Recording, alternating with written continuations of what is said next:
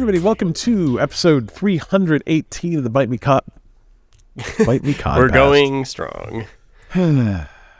Bite Me Podcast. Dylan is here. You've heard him. Colby is not here. I don't know what he's doing, but he said he wasn't going to be here, so he's up to other stuff. Hanging out with bears, maybe? Like, I think Colby was hiking in the mountains and trying to find a hibernating bear to snuggle with. That's what Colby does in the winter. It's weird. It's a Utah thing. How you doing, Dylan? Good. Is it any warmer in Seattle yet, or is it still all chilly and cold? The sun's shining, but it's still chilly and cold, kind of, I guess. Nothing wrong with that. Yeah, I mean, it's fine. It's fine. Yeah, winter. I found winter in Seattle to be very pleasant most of the time. So nothing wrong there. Brooke's here. Say hey, Brooke. There's no Colby, so Brooke's just going to scream things from the background. All right. We're going to talk about what we've been playing. We're going to talk about some news. Ubisoft won a Grammy. Amazon Blizzard's getting a big old fine. I mean, it's relatively big. I don't know how big is big. How big is big, Dylan? We'll talk about it. Big? Big? Yeah. Activision Blizzard also has another formal antitrust warning. John Carmack thinks that video game developers need to think about the future of games from when they start getting developed so you don't end up shutting down games and them going away forever. Also, Konami, has a game that is going away forever. And Link to the Past has been reverse engineered, which sounds like a weird thing to say, but it's very cool. I think it's going to lead to some neat stuff in the Link to the Past universe. So talk about that. We got a couple of questions, one from Triple 88, two from R. Deacon. We got a handful of cheap free games, kind of the middle of the month, so not a lot to talk about there. And then we'll finish. So this could be a very quick podcast. We'll see. Dylan is drinking out of a coffee mug that says hubby, and I kind of love it. Yeah. There's nothing wrong with that. Yeah, because he is somebody's hubby. Yeah. Well, why don't we start with what we've been playing, Dylan? What have you been up to? You've got a list of, Dylan has a list of games. I've played more games than I usually do. Yeah, I don't know I like why. it. I think it's because, I would say the explanation mostly is, I had one friend who was like, I want a hobby. And he was like, I'm going to play guitar and play video games now. Hell yeah. And he's always been the friend that, he might play the new NBA game and then Assassin's Creed. Those were his two games that he played. But then I think he realized that, when we play games, we just sit in a Discord call and kind of, BS, right? Yeah, so, at some point, he's like, oh, this is kind of cool. You don't have to play the same game either. You could just kind of be hanging out on the internet and playing games. So I think that's kind of helped. We live 7 minutes away from each other, but during the week, you don't necessarily go hang out because I don't even get home till 9:30 from the gym every night, kind of thing. Yep. So jump in Discord and whoever shows up, and 3 to 4 of us have been on for at least a few minutes, kind of every night, play a little game. So it just kind of becomes part of the routine or whatever. But that has led me to playing a little bit more games, or on the weekends, get up and play a round of something, which got me back into Northgard, which is a game I played at some point, and so I talked about it before, so I don't need to go too deep, but I can kind of re-describe it to anybody that might be interested in something. It's kind of like this, because I think I was kind of interested in this and I never ended up playing it. It's a light, I'm not going to say light RTS, but it's definitely lighter than most RTS are. Yeah. And it's Viking themed, obviously. Yeah. With Northgard. So you play a different clan, and each clan has different benefits. I mean, mostly benefits. This is not really you are weak at this. Some things are just going to be better at militarily. Some things are going to be better at trade. Some are going to be fairly balanced. But you you compete for tiles on the map. So you spend food to colonize tiles, and with the new tiles, you can expand the number of buildings you have. So similar to RTS, where you build buildings, but this is limited to each tile can only have so many. So your first tile, where your town center is, can have 5 buildings on it generally, and then you can like spend gold later in the game and get one more. I don't need to get into too many details, but generally I'll say on average most of the tiles you colonize you can have like 3 tiles or 3 buildings on. Yeah. Plus or minus depending on more details. But let's say there's a forest on that tile. So if you build a woodcutter lodge on the forest tile, you'll get 10% more wood. So depending which tiles you get, like whether you get a fish tile or a fertile land tile or a tile with deer, you can have a hunter's lodge or a farm or fish. But sometimes you just don't get the best hand either, right? I mean, just like, I guess, life in Viking times. So the map will have... Or now times. Or even now. Really. Like, if you were to go settle somewhere in the Midwest in a field of corn, I guess, it'd be the same thing, right? Yeah. Anyway, and it kind of reminds me a little bit of Civilization too, in the sense that there are, and this might be true for some RTSs too, because I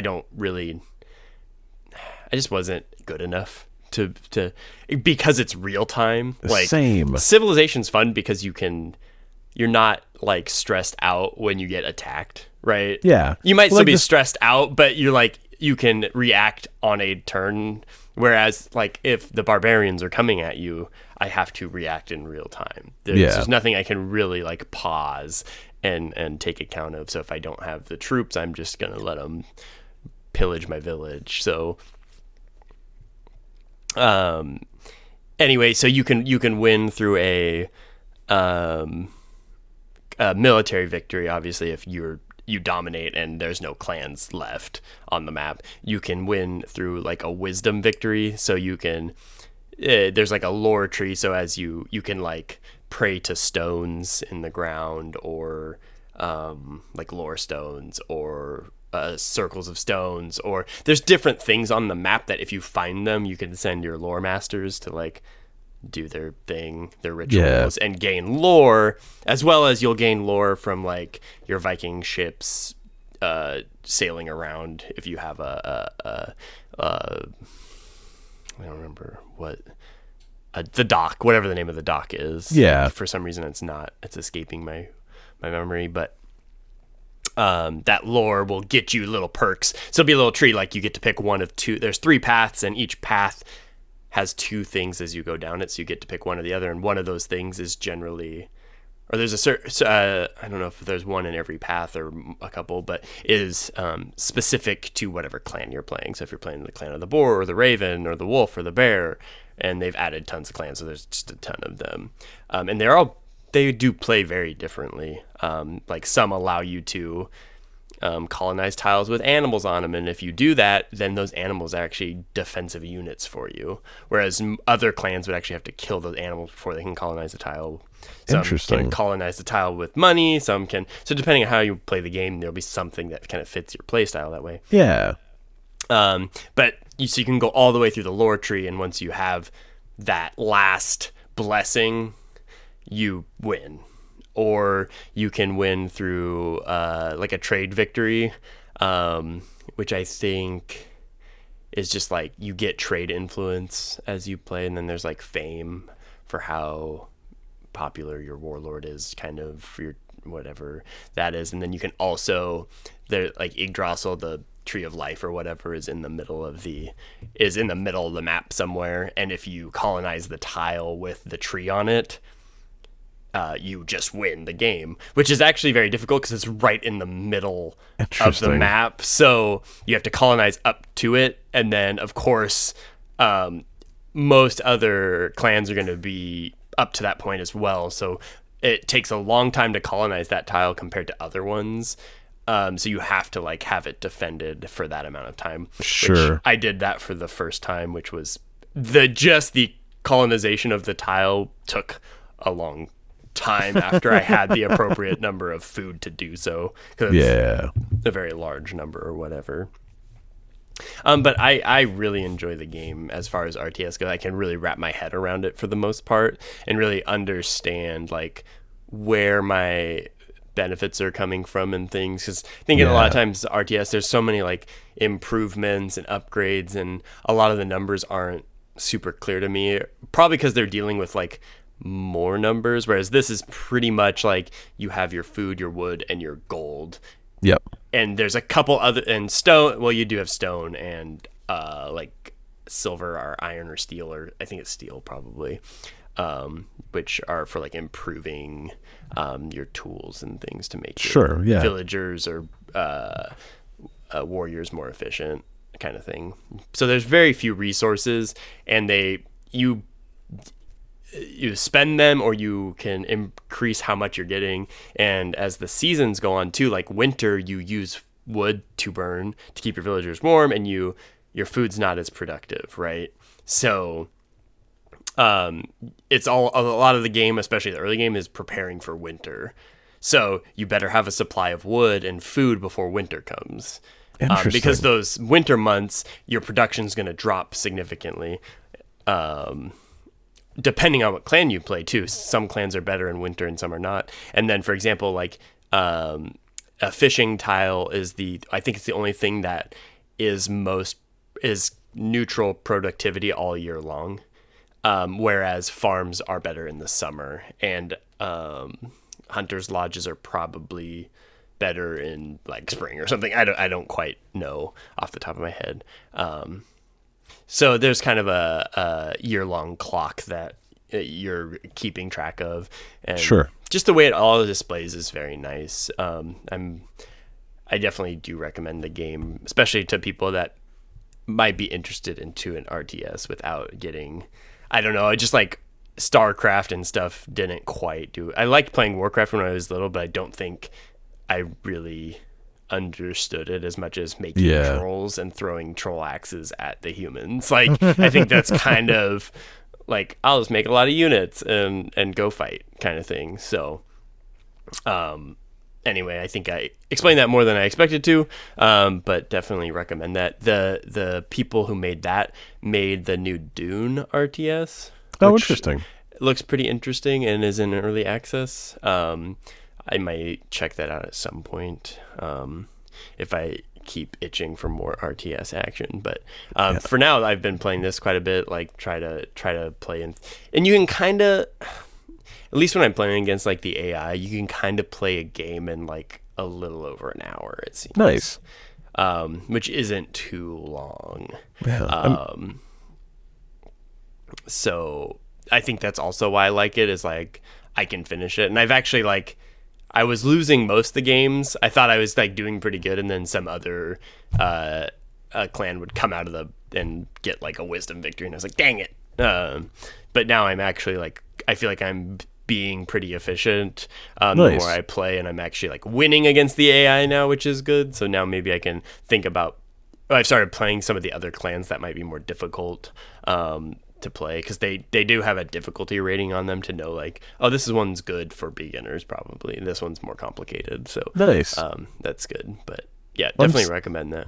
I'm super glad you brought that back up, because I remember last time you talked about it, I was like, oh, that game sounds cool. Oh, hey, I own that game. I should play it. And it's one of those games you might own from a bundle or something. It also goes on sale for like the $7.50 price, because it's like a $30 game base. I'm gonna wait to see if it does a super sale again, so I can buy all the other clans, because they're like $5 a piece, which is a lot if I don't know exactly what I'm getting. Like I wouldn't mind that to buy like one that I'm like, oh, this is cool, but I'd happily buy all of them if they had a good deal. There's 11 of them. So it's like $50 to get all the other ones, and I don't know what I'd really like to play out of those, so I'm gonna keep my eye on it for another sale. Other than that, I've played more Deep Rock Galactic, both in the board game and video game variety. Nice. Still one of my favorite games. But I just started playing Across the Obelisk. I think that's what it's called. Did I say it right? Yes. I think so. Austin gave this to me for the Christmas. And it's like a Slay the Spire successor. Nice. So it's a deck building adventure game. Very much looks like Slay the Spire, but aesthetically much more pleasing, because I think that's the one thing Slay the Spire doesn't have going for it, is it's not a particularly pretty looking game. Agreed. As much as like you're like, does a card game have to be pretty? I just started playing this game, and the art style is fantastic. Like, nice. It's a very good-looking game. The character models are pretty cool as they do their little motions on the screen. It's very much the same style, so you have, like, enemies in the front and back. Yeah. And I have... it looks like your party is, like, 4 characters, and each one has their own little deck of cards, which is kind of cool. So when that player's initiative comes up, you get a hand of their cards, and you have, let's say, like 4 action points, and each card you play has a 0 through whatever action point cost, so you can figure out which ones you want to play adding up to that number.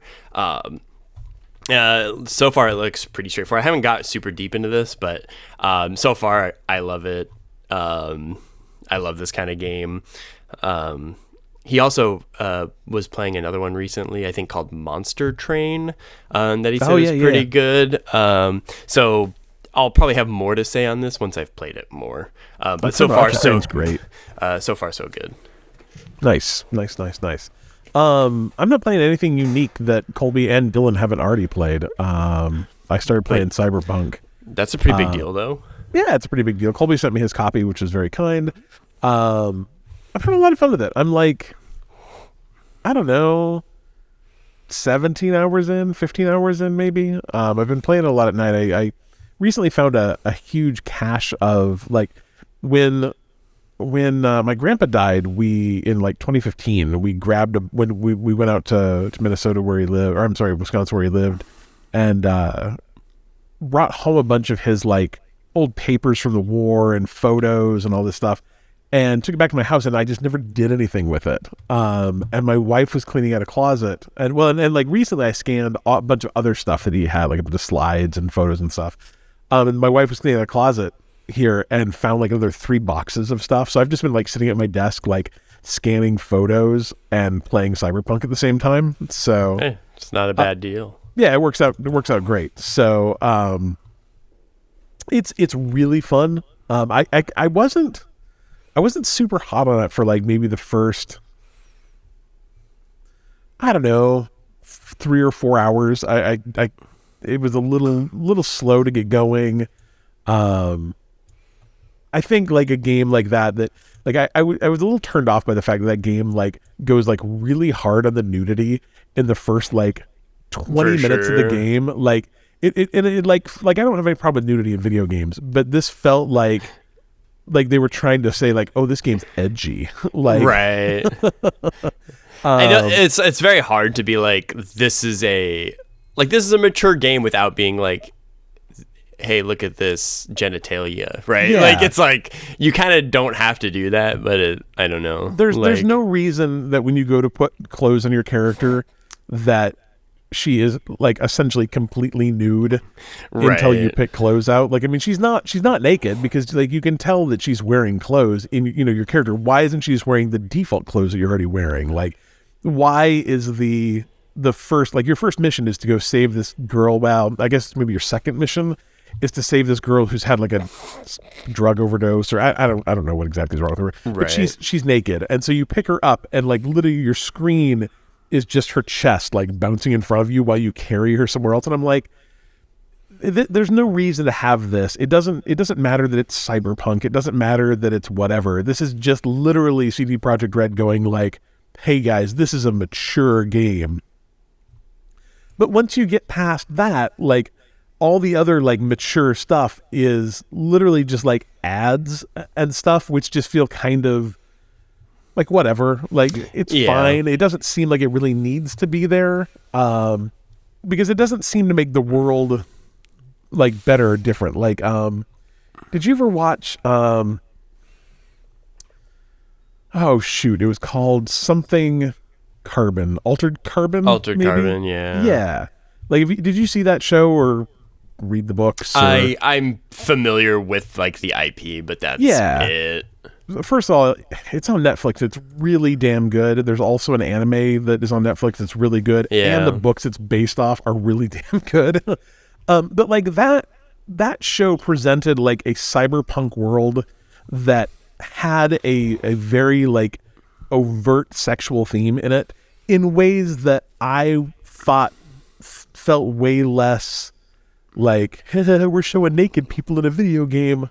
Like it felt more mature than Cyberpunk does. But like the good news about Cyberpunk is like once you get past about the first hour of that game, they're like, we're trying to make it a mature game, goes away really fast, and it just becomes a really good game. Yeah, for sure. I really think if that stuff was just later, you wouldn't care. Or if it was just spread out a little differently, or... It just felt so in your face. But I mean, the thing is, The Witcher 3 did the exact same thing. Like the opening scene of The Witcher is like you staring through, like... Right. It's like when you just put the butt in the frame for no reason, right? Yeah, I'm like, come on. It's fine, whatever. Yeah. But I think maybe too, like it feels a little weird for a game that came out in, I guess, 2021, in theory, but like that really feels like more of like a Mass Effect thing to do in the like 2012 era than it does like in a more modern game. I don't know, but neither here nor there. The game's super fun. The characters are really interesting. I love that the mission system literally puts like a dotted line where you need to go next. And it's like a really good dotted line. Like it makes sense how you get upstairs and stuff even. The side missions are really interesting. Like I started out this game as thinking like, wow, it's only like 25 hours long if you just like mainline it. And then I'm like, oh, but these side missions are actually really good. And well written and interesting to do. So, overall it's been really fun. I don't think I've really had, like, it's not, I think they've patched out most of the jankiness. Like, I think it has the normal amount of like big open world jank that all big, like it's just as janky as Fallout, where it's the jank that's left in it is, oh, hey, that thing's floating. That's kind of weird. Right. Like I said, even I played the game early on, and it really wasn't that bad. Yes, there were things that came and popped up, or like, that guy's kind of floating around. Like, just kind of weird stuff. But yeah, nothing that's really that unusual, except for the most polished games. Like, you remember, you've played a few games along the way where you're like, man, that game was just polished, right? Red Dead. And they're usually... That's a good example because it's like so massive, but like a lot of like more linear games, you're like, that was really polished and I didn't have any issues with it because it's linear. It's like you're not getting billions of potential object collisions at any given time, right? So I think too, like there are a lot of gamers who are like, I can't take a single thing like not having gravity because it just takes me out of the game and ruins my immersion. And like every time I see something like floating when it shouldn't be, I'm always like, look, a floating thing, take a screenshot. Like it's I know I'm playing a video game. Right? Like, yeah, I want immersion. Like, but immersion is like Red Dead when like you realize that these people don't repeat the same line over and over, right? Like that stuff matters to me. Yeah, if a pony's running backwards for some reason, I'm like, I don't care. Like, that doesn't really bother me. Yeah, it's fine. I've also been very, like, I didn't realize how much Keanu Reeves is in the game. And I really, really like his character, and I really, really like how the plot revolves around his character. I think it's really interesting. Overall, I think the plot of the game is actually really good. Like, it's got a really good story that I've really enjoyed. So... overall it's good. I doubt I'll have finished it by the time we talk next time because it is like the way I'm playing it, especially. Especially if you do go off and do a lot of the stuff, which I definitely recommend. Like I had I literally did every mission of it. Yeah, I think I probably will too. And it was worth it. But it didn't take me like forever. Like it wasn't like a slog to like, I just like, I wanted to do all the missions before I did the last one. Yeah. I think it's like 40 or 50 hours if you kind of do everything. And that's probably, that feels right. So it's a good time. It's a good time. Let's talk about Patreon. That is the wonderful way you can support this podcast by going to patreon.com/BiteMePodcast. We have a number of different tiers where you can just give us money, essentially, which is cool. Like, I'm a fan of money. Helps us pay for our software, helps us pay for our hosting, all that kind of good stuff. So go to patreon.com/BiteMePodcast. If you are one of our $10 patrons, we will read your name every episode. Big shout outs to Alan Schulte, Joe Cole Jr. Joe, today we were playing around in Discord, and I I kind of forgot like how many cool like little Discord icons Joe made, and we were playing around with all the fun Discord icons. So like shout out to Joe for making us cool Discord icons too. Also shout out to Anonymous and Rich Deacon. Thank you everyone for being our wonderful patrons. We appreciate it. Dylan, help us get to next. News. First off, Ubisoft. They won a Grammy, Dylan. I don't know. Does Ubisoft win a Grammy, or does the composer of Assassin's Creed Valhalla: Dawn of Ragnarok win a Grammy? Stephanie Lukamnu. I think that's how you say her last name. I would guess it's the composer in this case. I know, like, for example, like at the Oscars, Best Picture goes to, like I can't remember if it's like the producers. Like, there's a certain person that it goes to, even though you're like, well, were they I can't remember exactly what it is, but yeah, there's some weird. I'm sure there's weird caveats like that like the whoever gets nominated is sometimes. You're like, that's kind of weird. So, but I would hope it's the person. Her name is Stephanie, and I don't have any idea how you'd say this last name. Economou. Economou. It's probably French. Like Assassin's Creed, like Ubisoft is a French company. They do a lot of work in France and in Montreal, so it's probably French. So I'm gonna say Stephanie Economou. That's 2 years of French right there for you, Dylan. Like just coming right out of me. It was like 7th and 8th grade, so it's been a while, a long while. But it's kind of fun. It's kind of fun that there is an actual honest to goodness Grammy for best, video game score. So congratulations to her. Did you watch the Grammys, Dylan? That's something you're super into, right? I did not. I did not either. Local, like, I don't know, Washington celebrity, what's her name? Shoot, I'm completely dropping her name. She won 3 Grammys though. She lives over in like Maple Valley, Carlisle.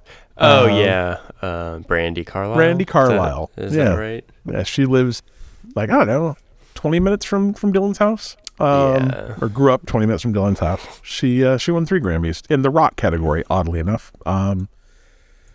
Whatever. Like, that's neither here nor there. Let's see. What is next? Let's talk a little bit about Activision Blizzard. You'll be happy to hear that Activision Blizzard is paying a $35 million fine to the Securities and Exchange Commission. Is that a big fine, Dylan? Like, would you define $35 million to Activision Blizzard as a big fine? It sounds big. It sounds big. To my wallet. Yeah, exactly. Let's see. So let's see if I can figure out their 2022 revenue. So they made $7.3 billion in 2022. So is $35 million a big fine? I don't know. Let's see if I can figure out income. Let's see. It's so stupid. Like, I don't know. They made $1.7 billion last year. So to answer my question, $35 million is really not that much. They were fined for essentially not keeping track of employee complaints. So folks were between, I think, like 2014 and 2016 and 2021, were complaining about sexual harassment and other types of harassment and all sorts of stuff. And Activision Blizzard just didn't keep track of that. And instead, they actually made it, they impeded former employees from actually to talking with the SEC. They made it so they couldn't, or they found out that if people were, they'd warn them that, bad things were happening. So, it's just overall like more crappy stuff that Activision Blizzard's doing. But $35 million, like, it's kind of one of those, like, they took a settlement. Essentially, they didn't have to go to court. They didn't have to admit any wrongdoing. They just said, here's $35 million. No, SEC, go away.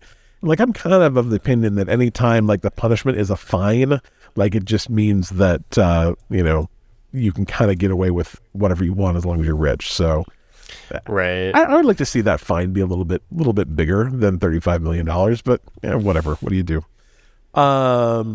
In related, I don't know, sort of related news, Activision Blizzard's merger with Microsoft has created a official antitrust warning from the European Union that is in addition to the one filed by the United States and I believe the UK. So those essentially all just kind of go to trial, and I don't think it's not like a traditional trial though, in that like it's like it's not a jury or anything. Essentially, Microsoft will get to present its case as to why they feel that they should get to merge. Competing places, I believe, will be able to make their case, or probably the government gets to make their case for them. They probably, I don't know. They still, Phil Spencer still thinks they can work it out. So we'll see. A lot of it really seems to be settled, kind of centered around Call of Duty, which I think is really weird. Like, I just don't think Call of Duty is that big of a deal. Like, I mean, it is a big game and it does sell a lot of copies, but I don't know. They've said that they'll let it go wherever they want. I don't understand why it's still a problem, but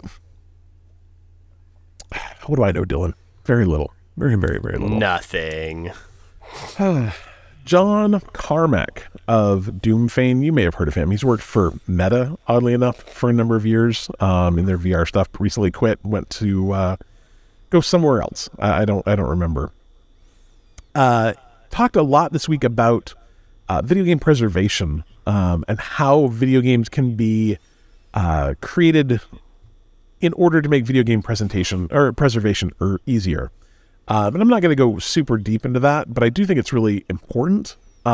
He just advocates essentially, think about how, when you're developing a video game, how it could work if the server doesn't exist, how it could exist in a way that, maybe those servers could be, created by people, how you could kind of proxy in a server, going forward, and, how to maybe not use things in the server to client process that are proprietary to your company. Like, start thinking about those things.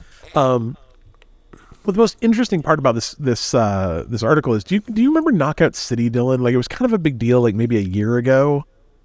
Yeah. That was the dodgeball game. The right? dodgeball game. That was fun. Yeah. Yeah. Apparently, it's going offline. But to their credit, they are. That's very sad. Yeah, they're actually going to give out a standalone release that will allow for private servers. So, like, the bad news is that Knockout City is going away, but the good news is that people will be able to continue to play it. A quote that I really liked from this is John Carmack said, "Even if there are only 10,000 active users, destroying that user value should be avoided if possible," he says. "Your company suffers more harm when you take away something dear to a user than you gain in benefit by providing something equally valuable to them or others." And essentially what he's saying is that the goodwill of users is probably worth more than the couple $100 a year it might take you to, maintain that, or even a couple $1,000 a year, or maybe even $10,000 a year to, maintain that. Maybe you won't make your money back, but the goodwill that those people have towards you, like, I mean, EA, especially in the early 2000s, was like known, like now EA is known as the company that, just puts a DLC on everything and tries to make money via, loot boxes for everything. But if you were a gamer in the early 2000s, what EA was known for was buying really, really cool game companies and shutting them down.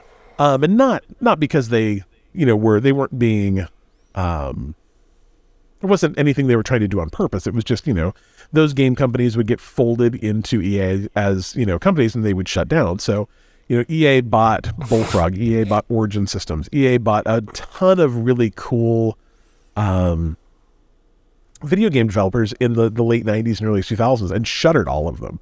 And so that was kind of what EA was known for. And I think that what he's saying is that, be known as the company that kept that game up and running, even when maybe you lost a little bit of money on it, instead of being known as the company that constantly puts out new games and then shuts them down a year later. I mean, think about what, when Stadia launched, people were so like over Stadia day 2 because Google has such a terrible history of launching things and shutting it down. And ultimately, like, we were right. And I think everyone knew from the second that thing started, we were going to be right eventually. Like, on a long enough time scale, Stadia was not going to be around forever. So that's you know, John Carmack is kind of a senior voice in the industry, and I think it's important that someone says that. In related news, Konami is killing their new game Crime Site. It's been out 10 months, and as soon as they shut it down May 1st, 2023, you'll never be able to play it again. The worst part about that is it's still for sale on Steam right now. Like, you could go buy it on Steam right now. It's $10. It sounds really fun too. Have you ever heard about this, Dylan? Crime Site? No. Yeah, it's a social deduction game. So kind of like Among Us. Right. Where you play the part of Sherlock Holmes trying to solve crimes put forth by Moriarty. It sounds like really interesting. It's a Konami game released it's been out 10 months and then get shut down in May. There just wasn't enough stuff for it. So, but I think it's really lousy that you could still go buy it on Steam. I checked right before this podcast. It's still there. And yes, there is a warning, but the warning is below the purchase. So like kind of lousy. It's one of the few games that I've seen be review bombed lately that I'm kind of like, yeah, maybe it should be. Like, it's 100% gone from mostly positive reviews to mostly negative reviews, just based on kind of warning people that that game will not be around very much longer. So kind of a bummer. It'd be nice if they'd listen. Link to the Past, which I don't know. For me is the best of the Zelda games. I don't know if you have. Is that feelings. The one they redid in the kind of the chibi style? No, that one Link's is very Awakening. good though. Yeah, Link's Awakening. Okay. Yeah, Link to the Past is the original Super. It's Link 3, Zelda 3. I don't think I've really played that one. Super good game. Yeah, it's I didn't play a lot of Super Nintendo, so yeah. I mean, you were barely born when that game came out, so also true. Yeah, it's a very good game. Very, very, very good game. Probably my favorite of the Zelda games. It's kind of cool though. They a team of 20 developers just reverse engineered the entire thing, which essentially means that now instead of running it on a PC via emulation, you can actually run it on a PC natively, which has enabled them to do a lot of really cool things. Like, you can actually play it in widescreen now. You can play like the loading screens, like the transition screens when you go from one screen to a next. Those screens are, I don't know, 50% faster, like text loads quicker. But it'll also enable them to do things like, do you remember when they reverse engineered Mario 64 and all of a sudden you could run Mario 64 in like 4K and, it had ray tracing and all that kind of craziness? They'll be able to do those same kind of things with Mario. With Link to the Past. So that's kind of exciting. This just barely happened. In order to play it, you do need to have like the ROM for the game. Like, the way it works is they redistribute the engine and you have to have the assets. So you have to load your own assets into it, which makes it, I won't say legal, but it makes it less illegal, if that's fair. It puts it into a solid gray area. If that's one of your things, though, I will link to that article about it in the show notes. You can try and find your own. It has a video showing the port versus the emulation. It's really cool how much faster the PC port runs, like, just from the standpoint of, like, things just go faster. It's not like it runs faster, but it like you can progress through the game faster. So, all in all, pretty cool. Dylan, we don't have Vinny today, but maybe you could just make something up. Hey yo. That was not what I was expecting, Dylan. Love it. Ardegan wants to know, what is your favorite gaming art style? Do you have a favorite gaming art style, Dylan? I do like games that have art styles and aren't just... I got a little enthusiastic there. I apologize. Yeah. Yes! Yeah. The more, like, games get more, like, realistic, I care even less. Right? Like, I can remember when Borderlands first came out. Oof. That was the best. Yeah. Just that cel-shaded, like, that was so cool that it, like, just kind of did something a little different. Of course, now that's kind of, I don't know if it's as fresh anymore, but yeah, it's cool. Still all right, though. Across the Obelisk that I started playing, like, it's just got a cool like animated art style. Like I really like it. It doesn't have to be anything too fancy. I'm trying to think of something that I particularly like. I think it's more that it just has style. Yeah. I guess like. I don't know what I just did, Dylan. I hit a button and it's taking a squad shot. I have no idea what that was. I don't think I like the word squad shot very much. Oh, it just took a screenshot of us. That's so strange. Don't. How do I never do that again, Dylan? Yeah, exactly. I'm sorry you all had to hear that. It was terrible. Anyway. Yeah, that was bad. Something. It was bad. Anyway, that totally threw me off. Yeah, no, I get it. It's fair. But I agree with you.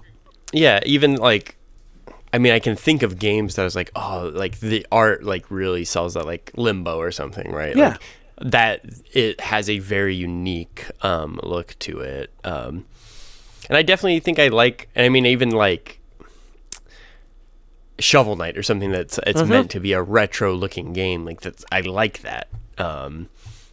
But to pick one, I think I'm gonna have trouble with. I think. Yeah, no, I agree. I absolutely agree. And like to me, I'm the same way though. Like I really do not care about realistic games anymore.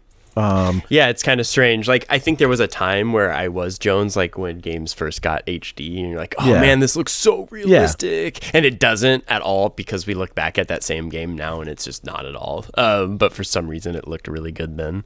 Well, to me, I think the thing is there's always certain things that just don't look very realistic either. Like every time I go through a character creator and they're like having me choose hair, I'm like, none of these hair styles look like hair. They all look like kind of lousy and kind of fried at the ends because there's no way to like actually render hair. Right. Everyone should just be bald. Like if I was to make a game in like a new world, I would just canonically make everyone bald. Everyone wears a hat. Yeah, right. You know, party like hats probably. Facial hair rarely looks or they're very like good. Cone heads. Like like, you know, even I would say even like a lot of times like trees and stuff don't look very natural in things. So like they're hyper realistic except for that dude's hair and that tree over there. You know, and like I'm sure that stuff will get more realistic as time goes on, but at the same time, like I'll be honest, like I look at how much video cards cost now and I don't know how much I care. Like I have a $600 video card, Dylan, and that's stupid. Like I don't want to buy another $600 video card. Like it's really dumb. You know, when video cards cost like $350, and that was giving you the like kind of middle ground for the current generation, and you go like, maybe this won't give me the, you know, the everything, but it'll give me like, it'll run all the new games at like a decent frame rate, whatever. Like that was okay. But now that the middle grade costs like $600 and the high ones cost like $1,000 or $1,200, I just don't know if I care about games being more realistic at this point when I can play a game on my Xbox that cost $500. Although I didn't put it in news, and I don't know actually what the price is, but I think Xbox has just went up a little bit. So $550, I don't know. But either way, it's still cheaper than my video card by like $80, and that doesn't count the other, you know, $1,000 I had to put in my computer to build it. I just don't know if I really care if games ever look more realistic than they look right now. Right. I would rather have a game with a fun art style or an interesting art style, you know.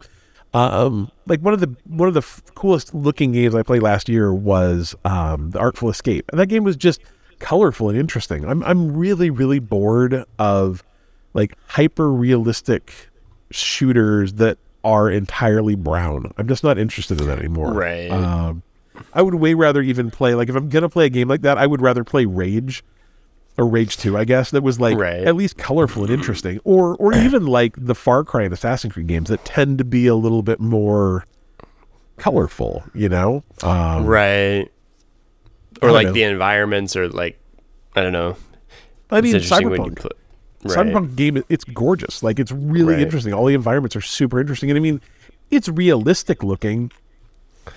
But it's also not, it's a stylized world. It's not really our own, right? Like I'm real happy, but I think that's the worst part about a game like that too. is it's super, super realistic looking. And then every once in a while, like an NPC will walk past and I'm like, that guy's a potato. Like that dude's literally got half the polygons of the rest of these NPCs. Why does that one NPC look so bad? Whereas if you have a game that is stylized, they're just all stylized. It doesn't matter, what they look like because they're all stylized. And I've run into a couple of NPCs that I'm like, that dude's just like blank. Why is that NPC so dull? Right. So yeah, I absolutely am for games that look a little more interesting. I think he actually probably asked that question entirely based on he's playing. What's that new Game Pass game that just came out? Do you remember? Hi something came out last week.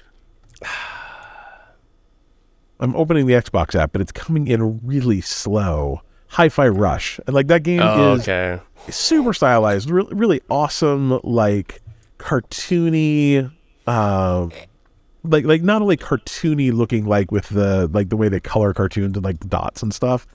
Has a real like hand-drawn cel-shaded aesthetic that's just really neat, and it's gorgeous. Like every screenshot you see of it looks awesome because it's so bright and interesting. So right. I don't know, that's what we need more of. I think less of everything else, more of that. Follow-up question, and by follow-up I just mean it was from Rich as well, unrelated to that, but what's your favorite potato chip, Dylan? I was kind of thinking of this and I was like, at the same time I wonder if it's the one I'm currently eating. I mean, all chips are good. That's what I'm saying is like, if I haven't eaten a chip for a while and I eat one, because I don't eat chips often, really. But even like a nacho cheese Doritos, like if you don't have it frequently and you're like, and you crunch into it, you're like, dang, that's pretty good. But then if I grab a Frito, I'm like, dang, that's pretty good and salty. And then like I have a sour cream and onion lay, I'm like, wow, that's pretty good. Even Pringles, man, like they're all. I do like a Pringle. The purple bag of like the Maui sweet onion chips. Ooh, yeah, those are delicious. Barbecue Lay's solid. Nice. Yeah, I guess just like generally speaking, I prefer like textured chips. Like I like Ruffles. I like something with ridges. I do like when I lived in Utah, I want to say, maybe it was in Seattle. I don't remember. I think it was Utah though. They had this brand of chips, and I don't remember what they were. I think they were like San Francisco potato chip company or something. And they had a chip called Earthquake, and it was like the everything. Like how everything bagels are like all the flavors. These were all of the potato chip flavors. So it was like barbecue and sour cream and onion and salt, vinegar, and cheese, and I don't know. Those are good. I also one time sat down with a bag of jalapeno Doritos, which I have never seen since. And Brooke and I finished off an entire bag, just kind of like casually munching on them. Like it was literally one of those things where you got to the bottom and you were like, oh, we just ate an entire bag of potato chips. Right. But those were very good, and I've never seen them again. I've been very, very disappointed about that. So, moral of the story: potato chips. Salt and pepper kettle chips. I think that's my answer. Yeah, that's a good. Because every time I eat one, I just eat the whole bag. Yeah, those are really good. They're so good. It's really simple. Are there any chips you don't like? Like, if you had a potato chip you don't like? I don't really think so. Like, not counting the weird flavors. Yeah, absolutely not. Like when they make the cheeseburger chips, I'm not really into that. But one time I had, I'm trying to think of what flavor it was. Churro flavored Pringles. Those are pretty good. Have you ever had dill pickle chips? Yeah, and they're actually pretty good. Yeah, I've never had them because Brooke is horrified of. If I just say dill pickle out loud, like if she was in this room right now, I would say dill pickle out loud and she'd go, ugh. So I've never had them, but they kind of intrigue me because I like pickles and I like chips. So I don't know why I wouldn't like dill pickle chips, right? Mm-hmm. So, yeah. Right? Yeah, chips are good. Moral of the story is chips are good. Triple Trouble wants to know if, this is a question I think that you are particularly primed to answer, Dylan. I am not. Do you think 1 billion lions? So 1 billion lions is a lot of lions. I almost think that's too many lions, to be honest. Yeah, it's a lot of lions. Or every single Pokemon, so all 1,000 Pokemon, I guess. Right. Were to fight, who would win? And he did say that you have to keep in mind, I guess, that there are a number of Pokemon who are essentially gods. So, what do you think? 1 billion lions? Like I said, that's almost it's a lot too of many lions. But I think at some point you would exhaust. So, how is the question worded again?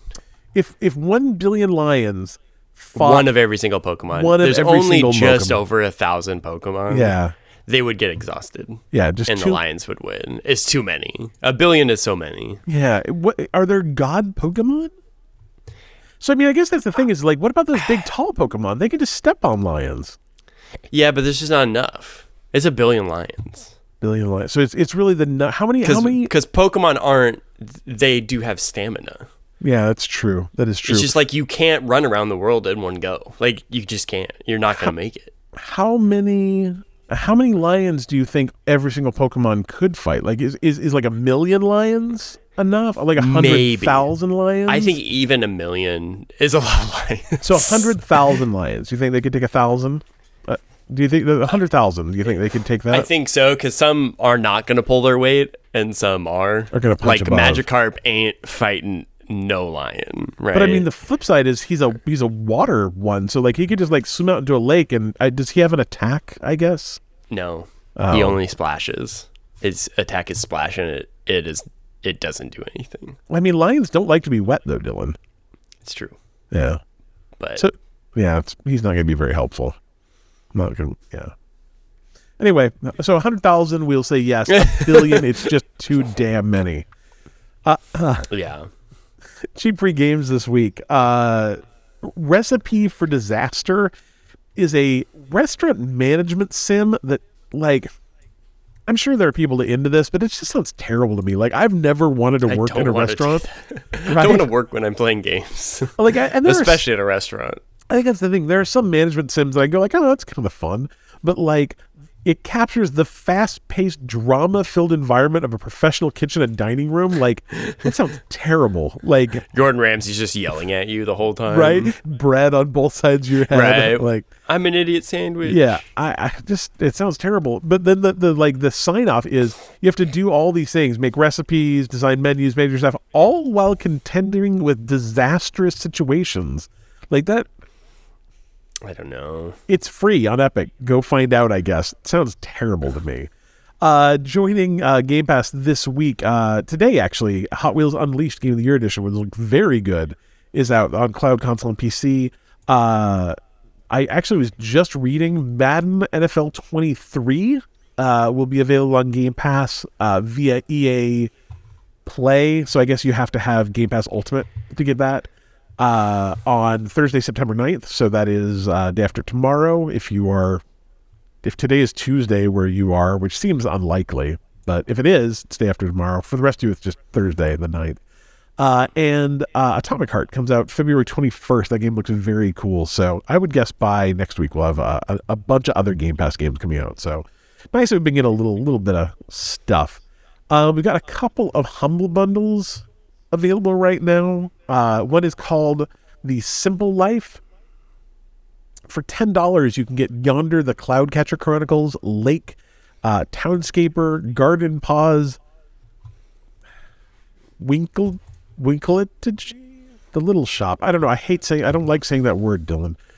Summer and Mara, Staxel, and Luna's Fishing Garden. I know Colby personally would recommend Yonder, the Cloudcatcher Chronicles. He actually tried to get me to buy that 2 weeks ago on the Xbox, and I didn't. It's kind of real cute, moose creature on it. He also played Summer and Mara and that, and I played Townscaper and really enjoyed it. Lake, if that's something you like, I believe is on Game Pass, so that's a good deal though. 8 games for $10. You cannot beat that. There's also the Fighting Farmers bundle right now. Let's see, that is... I'm trying to figure out how much I can spend. $14. You get 7 games, including Lens Island, Spirit of the Island, RE Legend, and I don't know if that means regarding, like, or response, whatever. Yeah, they just put these letters in front just of things letters, sometimes. colons. Yeah. Saren Fate, Kitaria Fables, Forager, which I have played, it's quite a bit of fun, and Stranded Sails, Explorers of the Cursed Island. I think both of those would be, like, you could spend $24, Dylan, and get 17 games. Like, that's not right. 15 games? I don't know. A number of games. The games would be like $2 each. So, probably worth it. Both of those are on Humble Bundle. So, Dylan, we've had a good day. We accidentally took a screenshot. Again, I hope to never do that again. Oh, here's how you do it. Okay, so Control G. What did I hit? Okay, here we're going to take another one. You ready? 5, 4, 3, 2. Smile, Dylan. Oh, I hate that. I'm going to post it in Discord anyway. I hate it. It's so bad. I don't know where it went. Oh, there it is. It's great. Oh, my God. I look like manic. Anyway. Terrifying. Thank you for coming to this podcast with us. That picture's actually pretty great, Dylan. We are Bite Me Podcast. You can find out more about us at bitemepodcast.com. Big shout out to Rich for taking care of that for me, because otherwise it would not exist.